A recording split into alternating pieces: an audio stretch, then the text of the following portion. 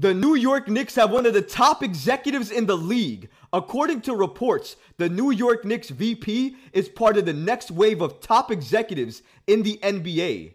We're also going to look at the New York Knicks recently re-signing a player they just released. We're also going to look at the New York Knicks preseason schedule, as we were given a glimpse into who they're going to play during the preseason, as a rival team dropped their preseason schedule and showcased one of the games they'll be playing the Knicks in. We're going to break down all of this and so much more today. Let's get started. The New York Knicks VP Brock Aller is gaining praise around the league. According to Yahoo Sports' Jake Fisher, Brock Aller from the New York Knicks is part of the next wave of top executives in the NBA. According to Jake Fisher, Knicks Vice President Brock Aller has been mentioned often by NBA figures for his key role as a strategist for the New York Knicks under President Leon Rose. Aller joined the New York Knicks after rising through Cleveland's front office and Detroit before that. Let's also remember that according to Jake Fisher, league sources indicate that Brock Aller is part of the next wave of top executives in the NBA. This is important to note, and here's why. When's the last time a New York Knicks person in management has had an article written about them that was this positive, where they were called one of the next top executives in the NBA? You could go back in time, in history, and I guarantee you'd be hard-pressed to find any single candidate besides Brock Aller on that list. And there's a reason for that. It's because a lot of times, the people who the Knicks put in power or put in these key positions in management aren't the right people for the job, and normally, they don't do what they need to do.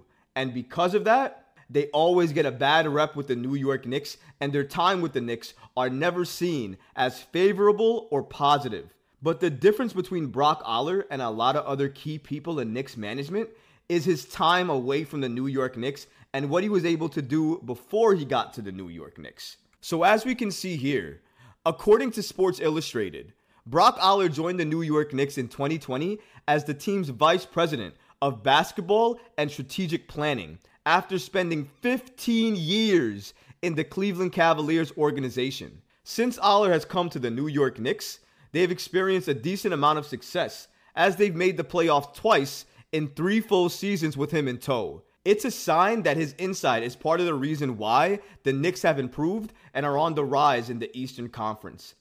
15 years with the Cleveland Cavaliers. Now he's joining the Knicks as VP of Basketball and Strategic Planning. Now that's important because we need more people like that. People who have experience, who are not yes men, who can push a little back and make sure the best decisions for the franchise and for the team are made. And you know what? Brock Aller does that. You can poll the fan base now, and I guarantee Brock Aller would have a positive poll for anybody you polled in the New York Knicks fan base, because a lot of people may not know exactly what Brock Aller does, but they recognize the name. And when they hear the name, they don't think of negativity. Oftentimes, they think of positivity. And I think that means a lot and says a lot about Brock Aller and his impact to the New York Knicks in the 3 short seasons that he's been with us thus far. And I think it's important to note that Leon Rose trusts him in such a prominent role as a VP. And he's not the only one that is looking at him for potentially a promotion. Because if you're doing this well at your job, you're likely going to get promoted to a better position. And maybe that's what's going to happen with Brock Aller. But at this point in time, it's no question at all why league sources around the NBA are looking at Aller and saying, you know what?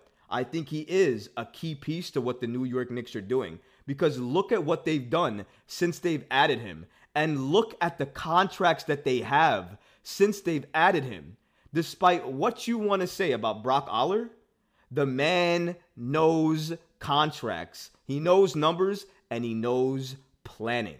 That's why he has the position that he has. And given the fact that the New York Knicks don't have any gross overpaying contracts at the moment, I would say that apart from a lot of other teams, the New York Knicks and their contract situation is a lot more favorable than a lot of teams can say around the league. But I just want to give a great shout out to Brock Aller for receiving a lot of this praise around the league for potentially being part of that next wave of top executives in the NBA.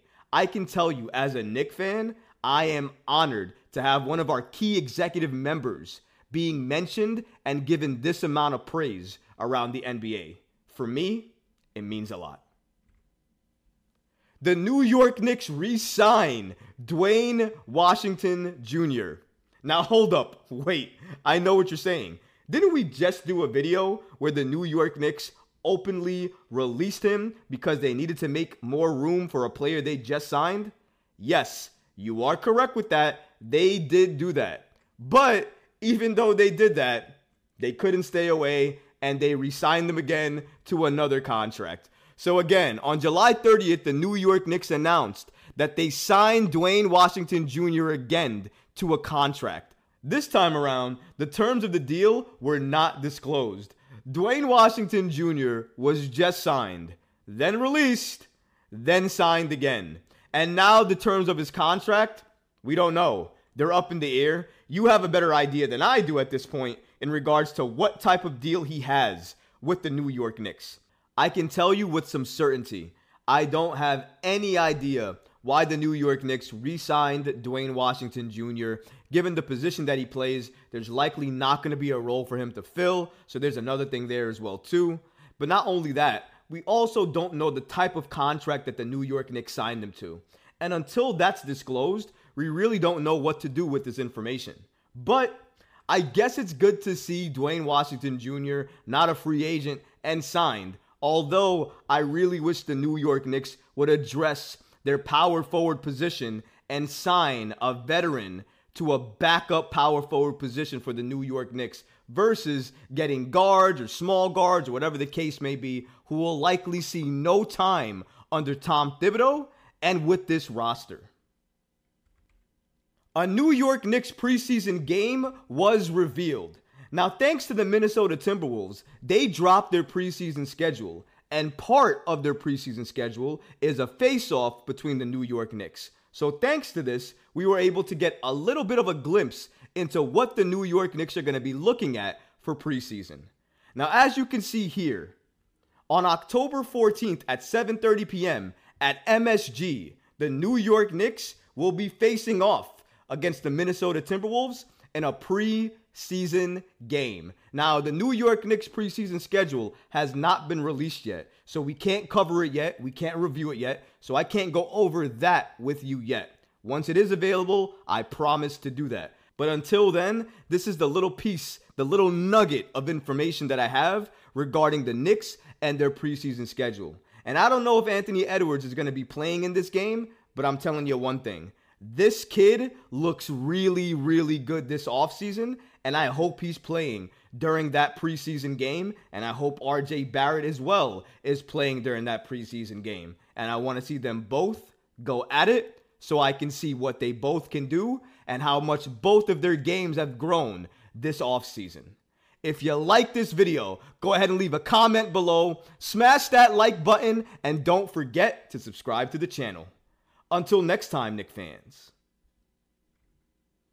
Peace.